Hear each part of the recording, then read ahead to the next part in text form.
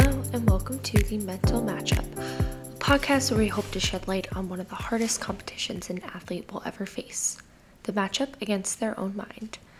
I'm Kat, and today I'm here with Emily Barnhart, who is a registered dietitian working with athletes, and she runs her own private practice that is called Injury RD, where she works from the point of surgery to an athlete's return to play. She also works with non-injured recovering athletes and has worked with general athletes throughout her career.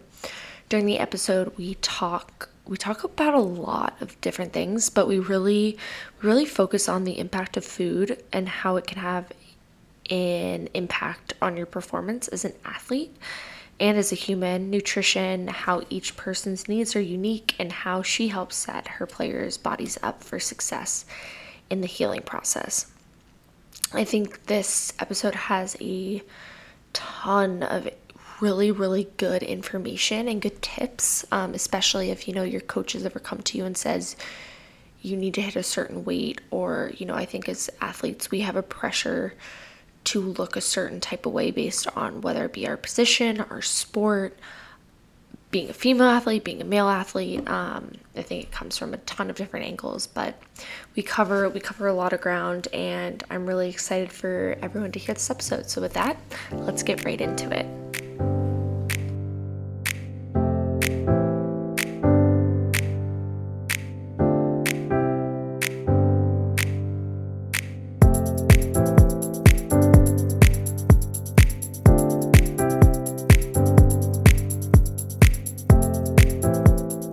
Hello, Emily. Thank you so much for coming on the Mental Matchup. I am extremely excited to chat with you and, learn a lot. And I think also give a lot to our audience who may be listening. But to kick us off, can you give a little bit of an introduction of who you are, what you do? Hi, yeah. My name is Emily Barnhart. I'm a registered dietitian and I work with athletes.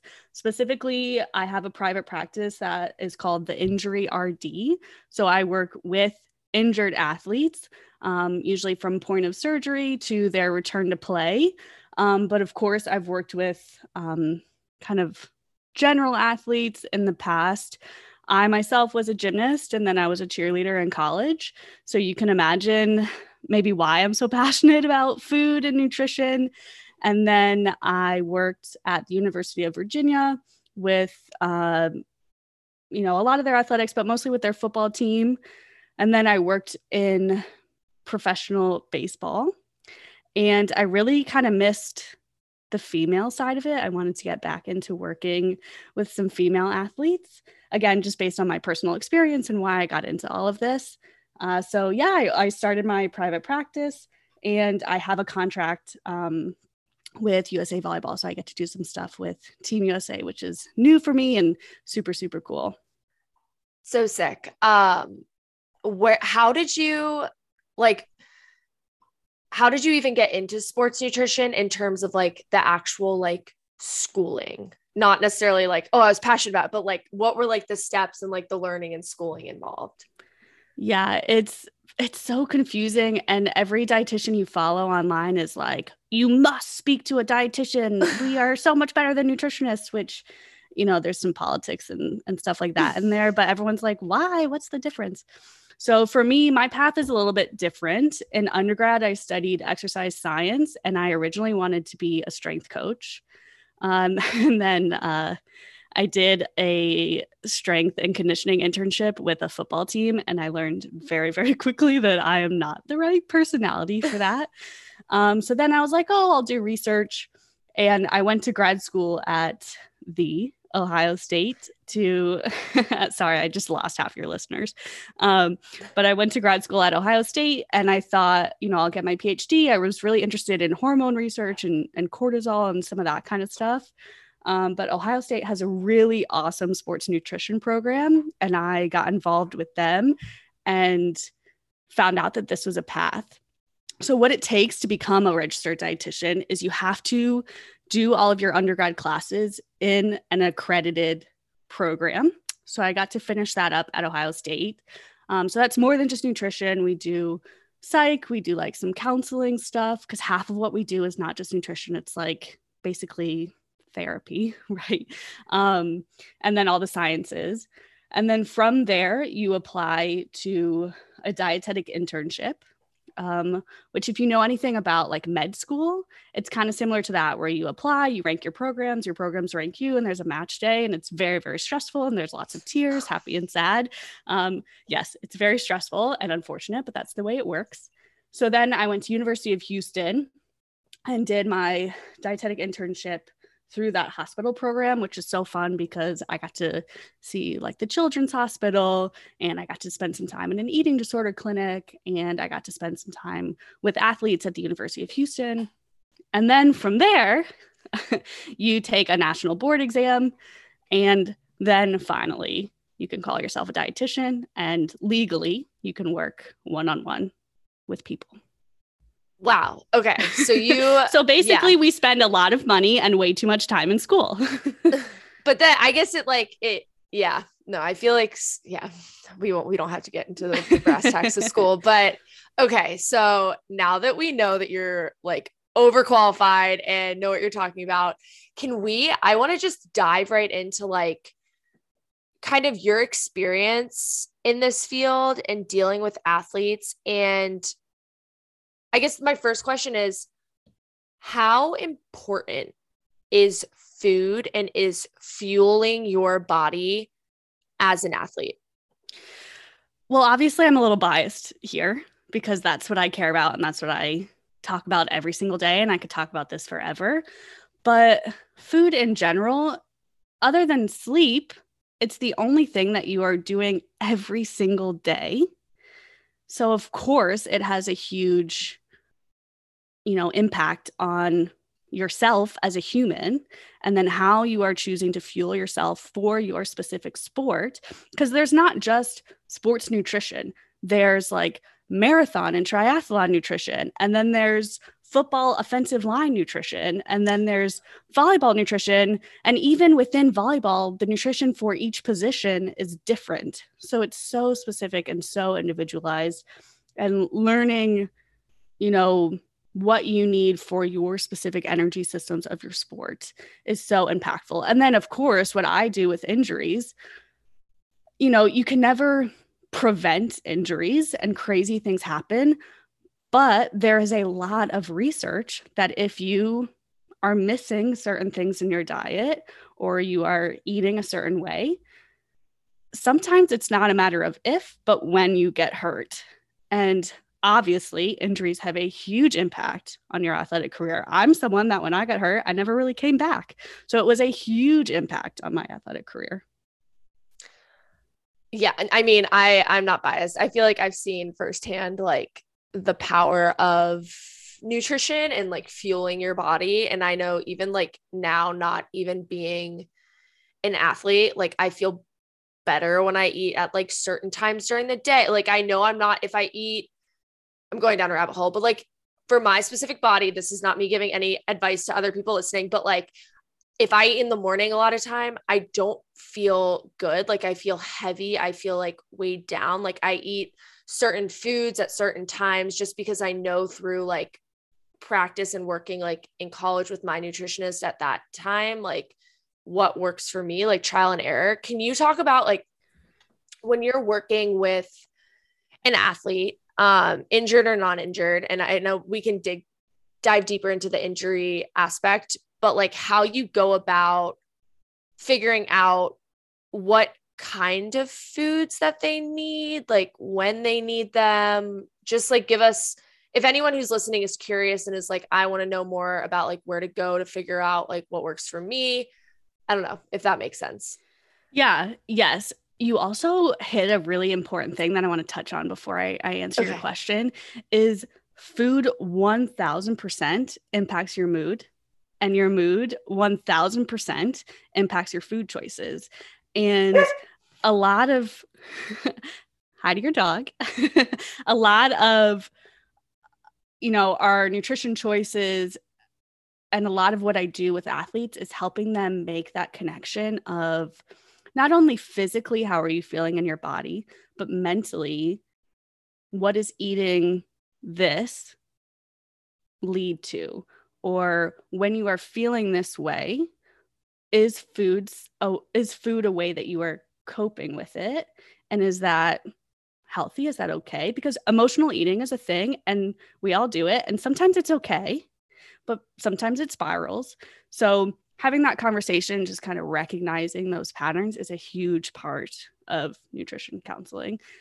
And then, yeah, how do I work with athletes on their sports nutrition and know exactly what they need? So we can look at the energy demands of your sport. And not to get super scientific, but your body basically gets its energy from 3 different systems.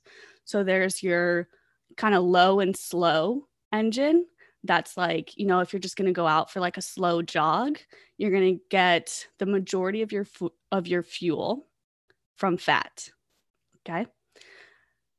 Then there's kind of like, what do I want to call it? Like that feeling, if you've ever run like a 400 in track, or if you've ever had to run like a minute or 2 minutes flat out, and those last 30 seconds, you feel like you are literally running through a brick wall, right? That's your lactic acid building up. That's a different kind of system. And we're getting into like aerobic and anaerobic, but basically then you're looking at your carbohydrate availability within your muscle. And we're leaning and relying more on that. And then there's the really quick energy, snap of a finger. So jumping as high as you can, or again, if I'm going back to football, like that initial impact of just, you need to put as much force and energy into something as quick as possible, which is, to be honest, what most team sports are. That's coming from creatine that's stored in your muscle. And we're still relying a lot on carbohydrates, and you'll hear us talk about that because these are not in isolation. They all kind of mix and work together. But creatine is stored in your muscle, and that's kind of that quick snap energy. So that's why there's a lot of studies on creatine supplements and all that kind of stuff. So 1, figure out the energy systems that you need and how we can fuel for that. 2, you have to think about the duration. So this kind of falls into your energy systems too, but are you out on the field for 2 hours nonstop? Are you stop and go for 2 minutes? Is it something like gymnastics where you have like a vault that's 10 seconds long and then you get an hour before you have to warm up for bars? Then kind of all I care about is your carb and your creatine. But if you're going to go run a marathon, that looks very different. And then you also have to think about,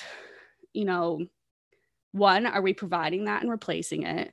But 2, are we setting your body up in an environment to use it well? So I guess what I mean by there is your gut happy? So when I develop a menu plan for teams that I work with and we're building out a pregame meal, I never include things like cruciferous vegetables before a game because they make you gassy. And I don't want my players dealing with all that mumble jumble in their stomach when they're trying to jump around. So there's a lot of little pieces that go into it and things that you would never think about, like cruciferous vegetables, that again make it so individual for the sport and for the athlete. That is so interesting. I don't know, that stuff fascinates me. With creatine, is that something that, and this is just like me not even knowing, because all I think about when I think about creatine is like my guy friends who like go lifting are like, yeah, like got to get my pump in. And like, is it something that I think you can make it naturally in your body, but is it something that you can like ingest through food, or is it like truly like you have to get it from like a powder source? Yes. So first, a lot of people think about creatine in the sense that you said it's a gym bro thing because it makes you stronger. Well, it doesn't actually make you stronger. What it does is it's providing more of that fuel tank in your muscle so you can actually pump out more reps. And that's why those guys are getting stronger. So again, creatine is used for topping off that energy source. We can get that energy source from food. It's mostly from meat and chicken and things like that. So my vegetarian and my vegan athletes, especially my female vegetarians and vegans, they tend to naturally have the lowest muscle stores of creatine. So they're actually the people that can benefit the most from supplementing, because they can top off those stores daily and have a little bit of an extra push. Interesting. I'm actually pescatarian, so I'm like, yes, you might be a candidate again, but it depends on your sport too, yeah. and if we need that kind of storage system in place. I want to come back to something that you kind of said throughout, or like at the beginning of that explanation, and I want to talk about the relationship that you have, or like athletes, humans, people have with food, and how it can like positively and negatively affect you. And I want to talk about in general as like an athlete, what you've seen, and also when it comes to injury. So like in terms of just like being an athlete, just being a human, like when you see people who, you know, come to you, and this is just me like making things up, hypothetical, whatever, but like there might be some red flags, right? Like you said, like emotional eating. And I'm a big believer in that. Like, I think food is one of the like your relationship with yourself is very important, and your relationship with food is like even more, like it's up there with it all together. And can you just talk a little bit on that, of like what you've seen, any like tips and tricks for people who might be in the mindset of like, oh, I need to like cut weight, or like, I don't know, like how to heal that relationship or build that relationship with food? Yeah. So first off, yes, there are 1,000 things that go into the food choices that you make. And I'm a huge proponent that there is no such thing as willpower. I mean, yes, we have free will, but there are way too many people that get really, really harsh on themselves for, you know, not being able to eat perfectly, however they define that, or not being able to hit their nutrition goals. And you're not hitting your nutrition goals because of lack of willpower. You're not necessarily hitting your nutrition goals because you might not have access to the right kinds of food. You might not have the financial resources to the right kind of food. You might not have the skill set. So knowing how to cook, knowing how to grocery shop, knowing how to store your food correctly. If you don't like cooking, do you know alternatives of how to, you know, cook without cooking is how I call it. So basically like throwing things together. There's all of that physical stuff. And then there's all of the history. So it's like, when growing up, were your parents part of the Clean Your Plate Club? That can lead to some subliminal thoughts about food as you get older. Or, you know, growing up, were you food insecure? So you didn't know where your next meal was coming from. So if there was food in front of you, you ate it.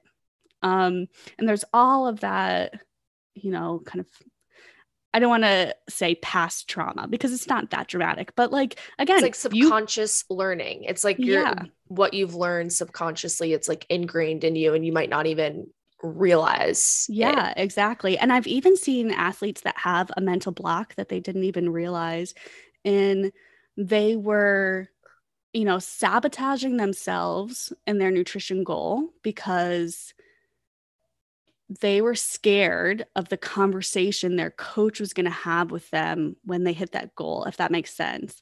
Like, their coach wanted them to lose some weight. They were scared of losing that weight because that might prove to them that their coach, quote unquote, likes them better at a different weight, or, you know, however that looks. And, you know, in an extreme sense, some people feel like you become a different person almost. When you know, we're talking about more extreme weight gains or weight losses here, but like, unfortunately, the society we live in treats people differently based on how they look, and people are scared to see how they might be treated differently, whether they know that or not. So there's a lot of subconscious stuff going on. And then I've totally forgotten the other parts of your question. With injury, but I actually want to ask a question in terms of like, I'll say that I'll like foreshadow. I've never had an experience where I've needed to like I've been told to cut weight or to make weight, but I've had wrestler friends growing up. I had, you know, friends who played sports in college who were told like lose the weight. Mhm. And my question is like, do you, and I'm putting you on the spot here, Sure. like, do you think that's like what other parts of that conversation need to be had other than just like lose the weight? Because I think to me, like, if I were to hear like lose the weight, I'd be like, what the heck is wrong with me now? Versus like, Yep. hey, I think if you ate a certain way and you fueled your body a certain way, you might end up, you know, going up a little because your muscle gets bigger, you lose a little bit of fat, but like that the end goal is for you to perform. Like how do you get what I'm kind of like getting at here? Yes, I know. Yes. And I'm going to Okay. answer this in 3 parts. One, I'm going to tell you a quick story that really sucks and is why I'm a dietitian, pretty much by this one comment. Okay. 2, I'm going to talk about all the different factors that can affect the number on the scale and how fast or slow some of them can move.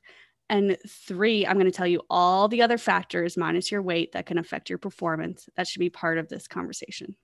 I love it. Okay. And help me remember that because I'm going to get on a roll here. Okay. So I was a cheerleader in college, which is a little bit different than most sports. I like to say I wasn't really a student athlete. I got to have all the fun with half the work, right? But we had a conversation with our coach, and she said, if you don't like the uniform, they're not changing, so change your body. And that, 1, was really hard for me to hear, but 2, that led a teammate of mine and a very close friend of mine down a very dangerous path. And she ended up in the hospital. And it was, it really sucks. And I think there are tons of stories out there like that. There are tons of stories of men and women, because I've worked in men's sports and those guys are just as brutal, if not worse. And it's accepted and nobody talks about it. Like I have walked into a weight room before where the strength coach is taking weights and there's one athlete that everybody kind of knows is working on his weight. And the strength coach just goes, hey, fatty, let's step on the scale, see how fat you are today. And I just looked at him like, yes. And that's normal. And everybody kind of laughed. So yes, it's very normal and it sucks. And there are a lot of really awesome people out there working hard to try to change this culture. But it's slow moving. So number 2, all of the things that can go into your weight on the scale. Okay. Remember that you are not just a sack of fat and muscle, right? There's bone in there. There's tendon in there. There's, a big solid brain in there, hopefully, right? There's all that kind of stuff. So keep that in mind, and that fluctuates just like your fat and muscle can fluctuate. 2, the scale itself is a tool and it's not perfect. Every scale is different and every scale is going to tell you a different number. So I can step on one scale and be one number and then step on the scale right next to it and be 5% different. So keep that in mind. The time of day that you are weighing yourself makes a huge difference. So you're going to be different in the morning than you are at night. You're going to be different before practice than you are after practice. You're going to be different the time of year or the time of month. For women, your cycle can have a huge impact on your weight. And then there's obviously water weight. So I had one football player who was a huge sweater. Like this dude could sweat. And we weighed our football guys before and after every practice because we were really worried about hydration. And that's that was the only reason we were weighing them. And before practice to after practice. So it was like probably 3 hours in August in Virginia. So it was hot. And this kid would lose 18 pounds. Holy what? Yep. I didn't even know that was possible. Yes. Now, 18 pounds? It was, a 300-pound kid. So if you look at percentage, it's a little bit different, but still. So I've had a coach one time that told me he wanted a player to be X weight. And, he wanted him to be that weight by 2 weeks. And I was like, I can make him that weight by tomorrow if we just put him in a sauna. Do you think his, skill on the field is going to be any better? So that's a conversation to have about water weight, and that's obviously going to fluctuate.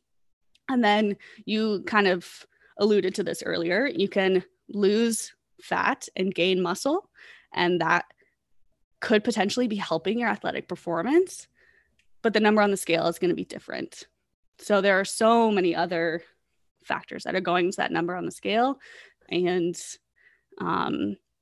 the ones that move fast, like water, are not typically the ones that we care about. And the ones that move really, really slow, like fat, are what people think is actually changing.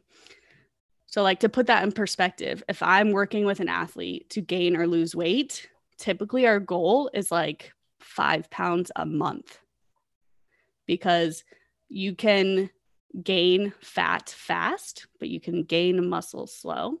You can lose muscle fast and lose fat slow. So the slower you go, the better it's going to be. And the faster that weight loss or weight gain is happening, the much more likely it is it's just water.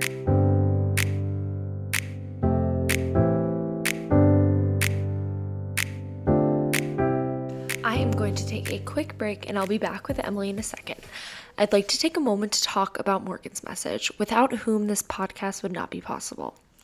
Morgan's Message is taking a shot at mental health through amplifying stories and providing resources to student athletes. To get involved with Morgan's Message, to learn more, head to morgansmessage.org or follow along on Instagram at Morgan's Message. With that, let's get back to the episode.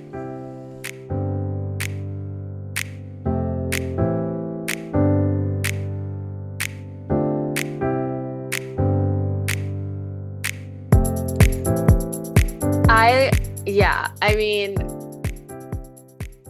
great 3 points. Those are great. I feel like, and this is just my opinion and I'll stick to it, I don't think it's healthy for coaches or people in positions of power to say you need to lose weight. I think it's extremely inappropriate. I think it's detrimental to young men and women, especially if you're like any age. I think it's just agree. And like, I think that's something that definitely, I mean, even talking to you, I know that you're working to change it, but I think it's like the conversation shouldn't be, you need to cut the weight. It should be, I want you to perform. How can we get there? Because, I feel like a lot of times it's not, I mean, and you can correct me if I'm wrong. Like you said, like, it's not necessarily about the weight, right? Yes. The number, it does, like the number I've always found in my life in general, I don't even look at a scale. I was a little bit off my rocker for like a few months after my second hip surgery, where I was so crazy about it. And it got toxic. And I was like, I'm throwing out the scale. The scale doesn't matter. I refuse to step on it. And instead I would focus on how I felt. Yes. I'd have daily check-ins and I'd be like, did I feel good eating that meal? Did I not feel good? Did I perform well? Am I able to do all my homework, or am I groggy during the day? Am I getting a good night's sleep? And that to me, looking in the mirror, being internally being okay, I feel good. You know what I mean? I'm standing tall. I feel strong. I'm not I don't know. I just went on a tangent, but no, but you've perfectly led me into, again, a reminder. That's why most of what I do with my athletes is helping them connect to their body again and how they're feeling. And I don't weigh any of my clients right now. I don't care about that. And the other thing you said, University of Oregon just made a student athlete school-wide policy that they can't weigh their players, which is freaking awesome. That is amazing. And if your coach comes to you and said, I want you to be X weight, here are some things that you can say. 1, where did they get that number from? 1, if it's not a range, that's a red flag already. If they're saying, I want you to be 150, I can wake up 150 and I'm going to be 155 by the end of the day. So can that number at least be a range? 2, what is making them come to that conclusion? Are they just well, I was 150 when I played, so that's what you should be? That's BS. And it's hard to call your coach out on that, but push them a little bit on where they're getting that number from. And if it's coming from science, like say they've done a body comp on you, first off, your coach should never be doing a body composition on you. It should hopefully be coming from your dietitian, maybe your strength coach. But your coach shouldn't even know those numbers. But your strength coach might be coming to you and saying that they want you at a certain weight. And if you're going off that body comp, are they comparing it to like kind of generalized data within your sport? So there's data out there that says like, this is what each NFL player looks like at each position. And there are some coaches that'll be like, that's what every single athlete should be. Well, I can give you an outlier of every single one. And I can give you plenty of examples of athletes that have gotten to that weight that the coach wanted them to be at. And it made them play significantly worse because it was so hard for them to stay there. Right. And then, so yeah, where did they get that number from? Doesn't mean anything. And then talk about actual performance markers. So is your power good? What are you lifting in the weight room? Is that good? Is your speed where it needs to be? Is your skill set on the field where it needs to be? Is your mental skill and your attitude and teamwork and all of that stuff where it needs to be? If that is like grade A, good to go, why the heck does your weight matter? Right? It doesn't. Right. Like, so let's look at actual numbers that mean something. It's kind of like when you go to the doctor's office. This is a big problem in like the general population, where they'll go to the doctor's office and their blood work is perfect. Their blood pressure is perfect. There's no signs of illness with them, but the doctor will be like, I need you to work on losing weight, or like whatever it is. There's nothing to back up that conclusion. That's bad science. We need to have some numbers. It's just, I feel like weight and diet culture is just, I mean, even like comments like, ooh, you might need to like shed a few. It's like, what? Like, why? Like, yeah. I mean, for example, like at this point in my life, I'm like, my body is the way I'm very thankful because I'm 26 and I look back at how I felt at like 21 and I'm like, I feel so much better. Like my body's there for me every day. You know what I mean? It's not necessarily like I look better. I think I look better because I'm more confident in my body. And I finally embraced that, like the way I looked as an athlete was different than every single girl in my grade. Like none of us had the same body type because we're made up of completely different genetics. And for the longest time, I was like, oh, maybe if I looked like that, I could like run faster or do these things. And like, that's just not the case. But I think that it like perpetuates a cycle when, you know, coaches or whatever, like, yeah, you should shed a few, or like, ooh, maybe if you ate like that person, like you'd perform better. Like, I don't know. Well, I do know, but I want to get into, tough. Yeah, it's tough, but I want to get into, well, first, anyone listening, you're beautiful the way you are, like, and like figuring out like what works for you is the most important thing, and making sure you just feel good every day to like show up and do whatever you need to do is the most important thing. Yeah. I think, sorry, you go. I think too, I'm going to spiral off of that. You know, you don't have to feel beautiful every single day. Like body neutrality, if that's where we're starting and that's what we're trying to get to, that is perfectly okay too. If you hate your body or you hate a certain piece of your body right now, I just want you to try to get to a point where you feel neutral about it. And just like the rest of your emotions, like if I'll be personal here. I have a very like rhythmic menstrual cycle. And I know that 2 days before my period starts, I'm going to have a bad day. I'm going to be in a bad mood. It happens every single month. It is what it is. I am 28 years old. This is the data I've gathered on myself. And when that day hits, one, I know it's coming. And two, when I'm annoyed, I'm like, all right, I just got to ride this wave till tomorrow. I'm not going to schedule a job interview for today. I'm not going to go on a first date today, all that kind of stuff, right? If you wake up and you have a really bad body image day, like you're looking in the mirror and you're just like, that is we all have them. Yeah. Yeah, exactly. It's normal to have that. Everybody has that. Your favorite body positive social media influencer has that.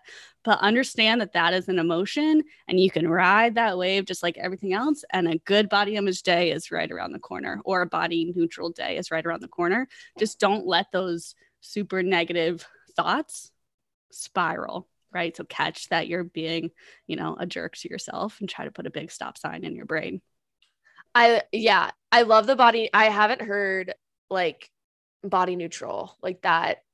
I like that. I'm going to take that with me. That also made me think about like, I forget what clip it was, but I saw this clip of like Tom Hanks talking, and he was like, my favorite piece of advice I've ever gotten is like, this too shall pass. Like, you're feeling crappy today. Like, this too shall pass. You're feeling really good today. Like, this too shall pass. Like, things like come in waves and they ebb and flow, and like, just be patient with yourself and have grace with yourself and understand that, like, I don't know, it'll go up and down. I love what you said though. And it goes up and down for everybody. Like, nobody is happy every single day. Nobody is like absolutely in love with their perfect husband or wife every single day. Nobody, it just, everything works in a cycle. Yeah. I think with that too, like, it's hard.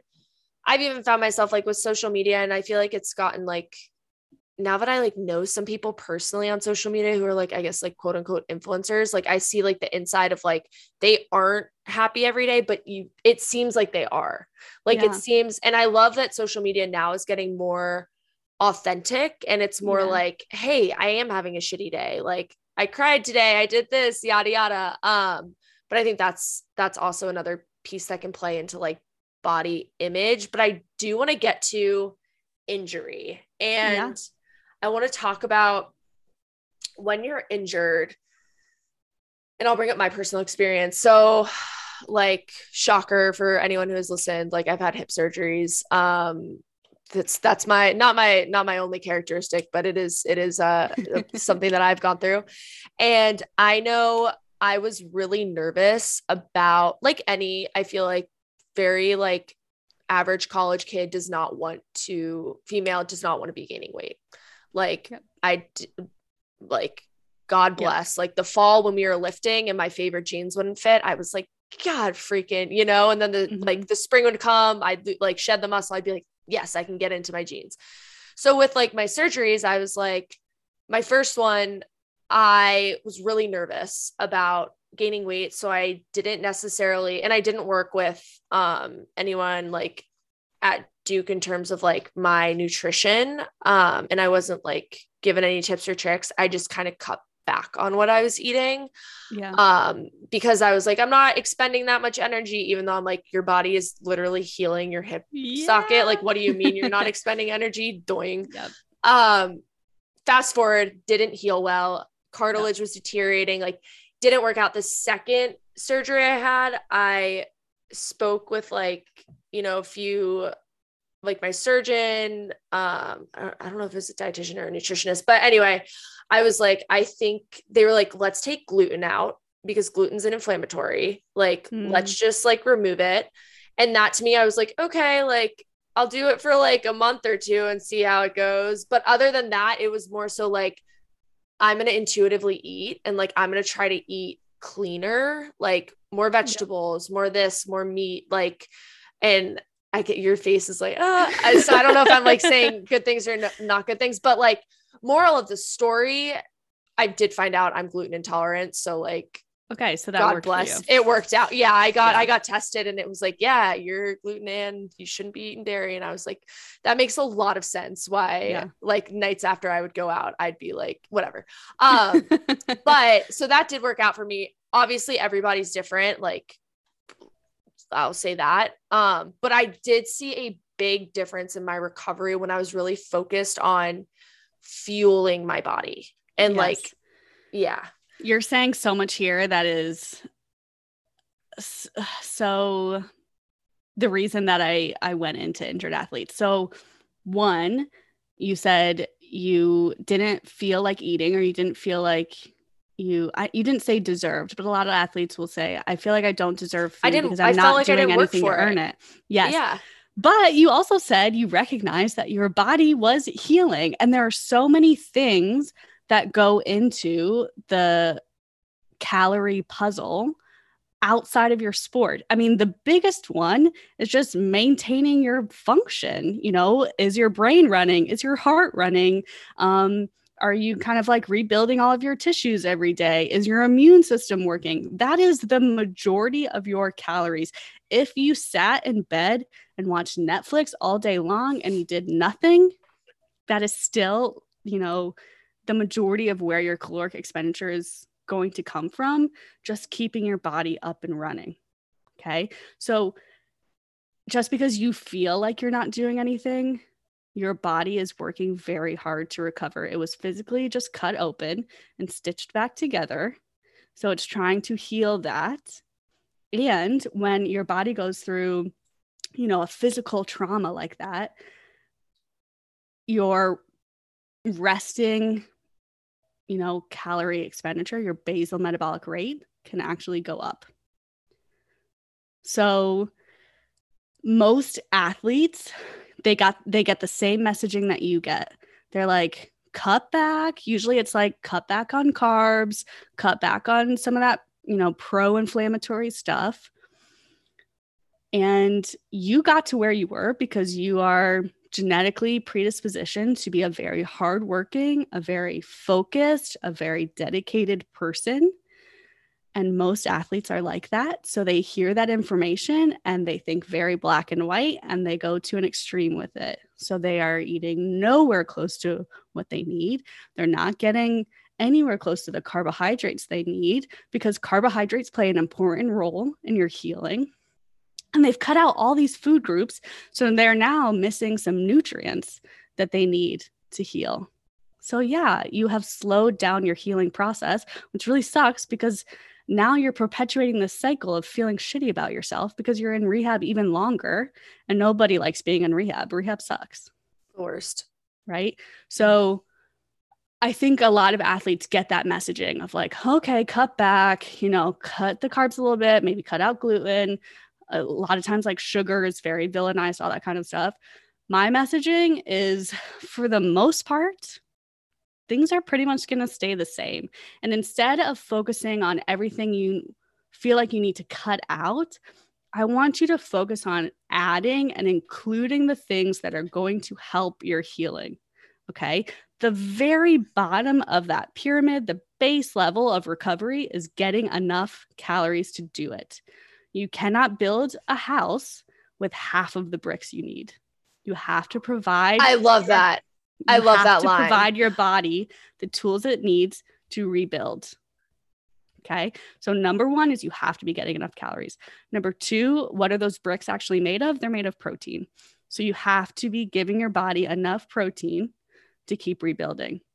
And what we know about muscle, especially after you get surgery, is your muscle, especially if it's like ACL surgery or hip surgery or something like that, where you are either in a brace or you're like immobilized for a period of time, your body is getting a ton of signals telling it to break down and let that muscle waste away because it doesn't know that you're going to heal and try to come back to sports. It just knows that right now you have this extra limb that's not doing anything and it's causing your body, you know, more calories to use.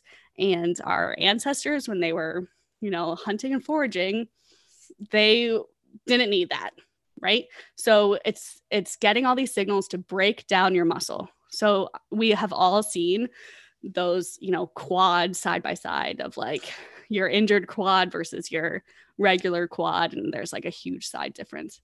So getting protein in every 3 to 4 hours and usually 20 to 40 grams is, especially in those first stages after surgery, the best defense we have to tell that muscle, actually, wait, we need you. We want to keep you.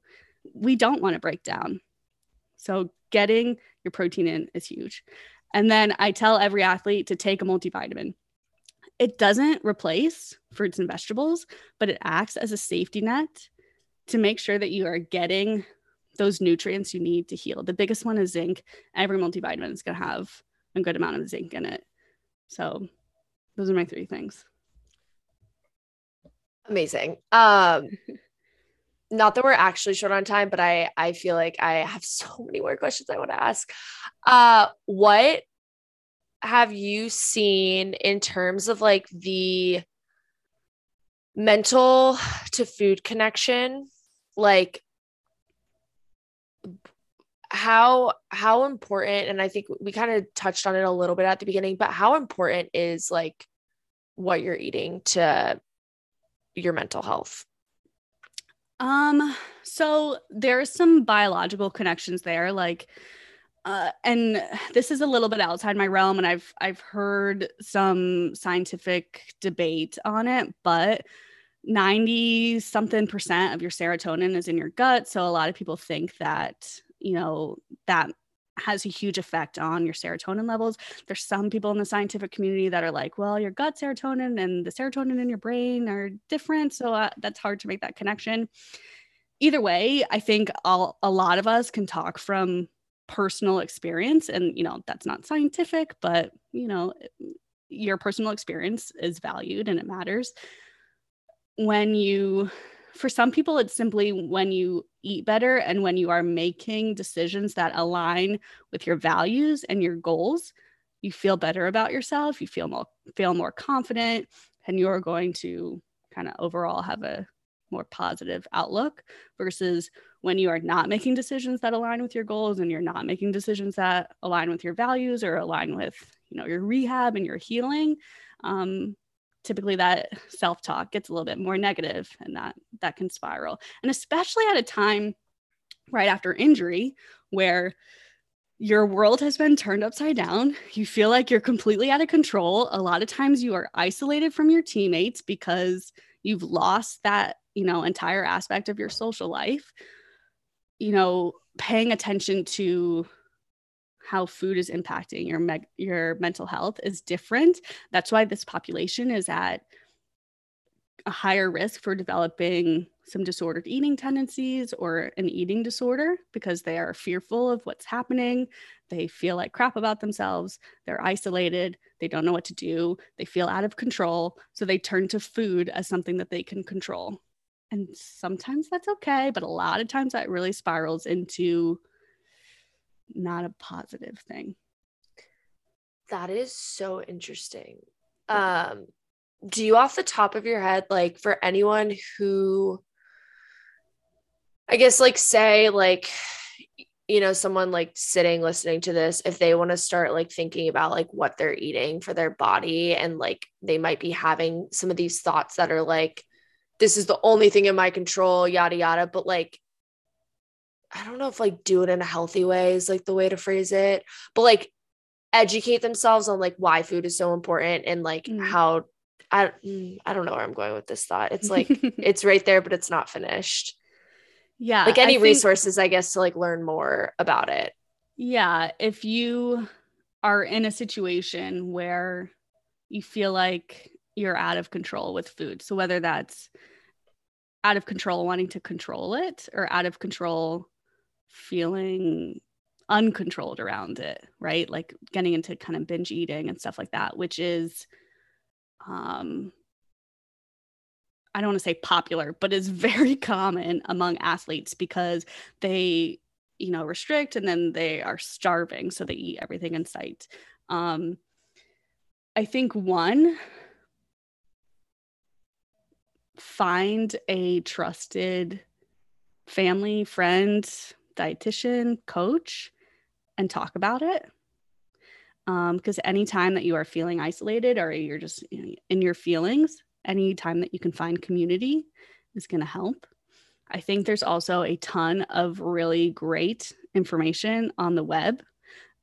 So that's a big question. Where are you getting your nutrition information? Who are you getting it from? Are you getting it from a fitness influencer that every time you look at them, you feel jealous, you compare yourself, they make you feel like shit, their diet looks really restrictive, that kind of stuff? That person might maybe need an unfollow. You should hopefully be getting your nutrition information from a sports dietitian. And there are tons of us online that are giving that kind of advice. So There's one, the director at Purdue, her name is Lauren Link. She does Link to Nutrition, and she'll do like a marketing madness Monday where she'll go pick something up at the grocery store and just be like, she'll just talk you through the label and be like, this is ridiculous. This is why this isn't science. This is why this is wasting your money. There's another woman who's a food scientist. Her name is, I think it's Food Science Babe. And she does the same thing. So she will stitch someone on the internet that's like, this ingredient is the devil and the, big food and big pharma are poisoning us, and just kind of giving ingredients that are really scary. She'll stitch them and be like, actually, this is what that ingredient is. This is what it's doing in the food. This is what it's doing in your body. And this is why it's okay to eat this. And she's very straightforward and she's very honest. And she is a great person to get some information from if you are feeling nervous or fearful around specific foods or ingredients. She's a good one. If people want to find you or get involved, or I know you take on clients, where can they find you? What kind of things do you do? Give us your information. Yeah, so you can find me at injury_RD on Instagram and TikTok. And then I do take clients one-on-one. Obviously, it's focused more towards injured athletes, but I work with all athletes. You can reach out to me. My website is injuryrd.com. And that's one-on-one. And then we also have more of a mental approach and a group support system that meets, and we talk about, everything we talked about here today, all the struggles that come with being an injured athlete, body positive stuff, intuitive eating stuff, and all of the mental piece of everything that just talked about. So you can find that a link to apply to that on my Instagram too, if you're interested in our mental mindset group. Amazing. Wow. I feel like I learned so much, but more importantly, I feel like anyone who listened to this and made it to the end, like, has some really good, like, learnings and takeaways, from having you on. So thank you just like so much for coming on and talking and even sharing your personal experiences. I really, really appreciate it.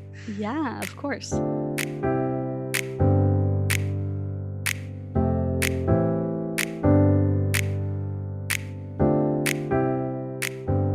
Another huge shout out to Emily for coming on the Mental Matchup and just sharing and spitting absolute facts and knowledge and just being herself and being so authentic and talking about, I think, some of the most important things. I think eating and food as a young athlete is so important to understand and really, no pun intended, kind of digest and learn how important it is to fuel your body, right? If you want to perform, you have to do certain things in order to get to that level where your body is ready to show up for you, which your body does show up for you every single day.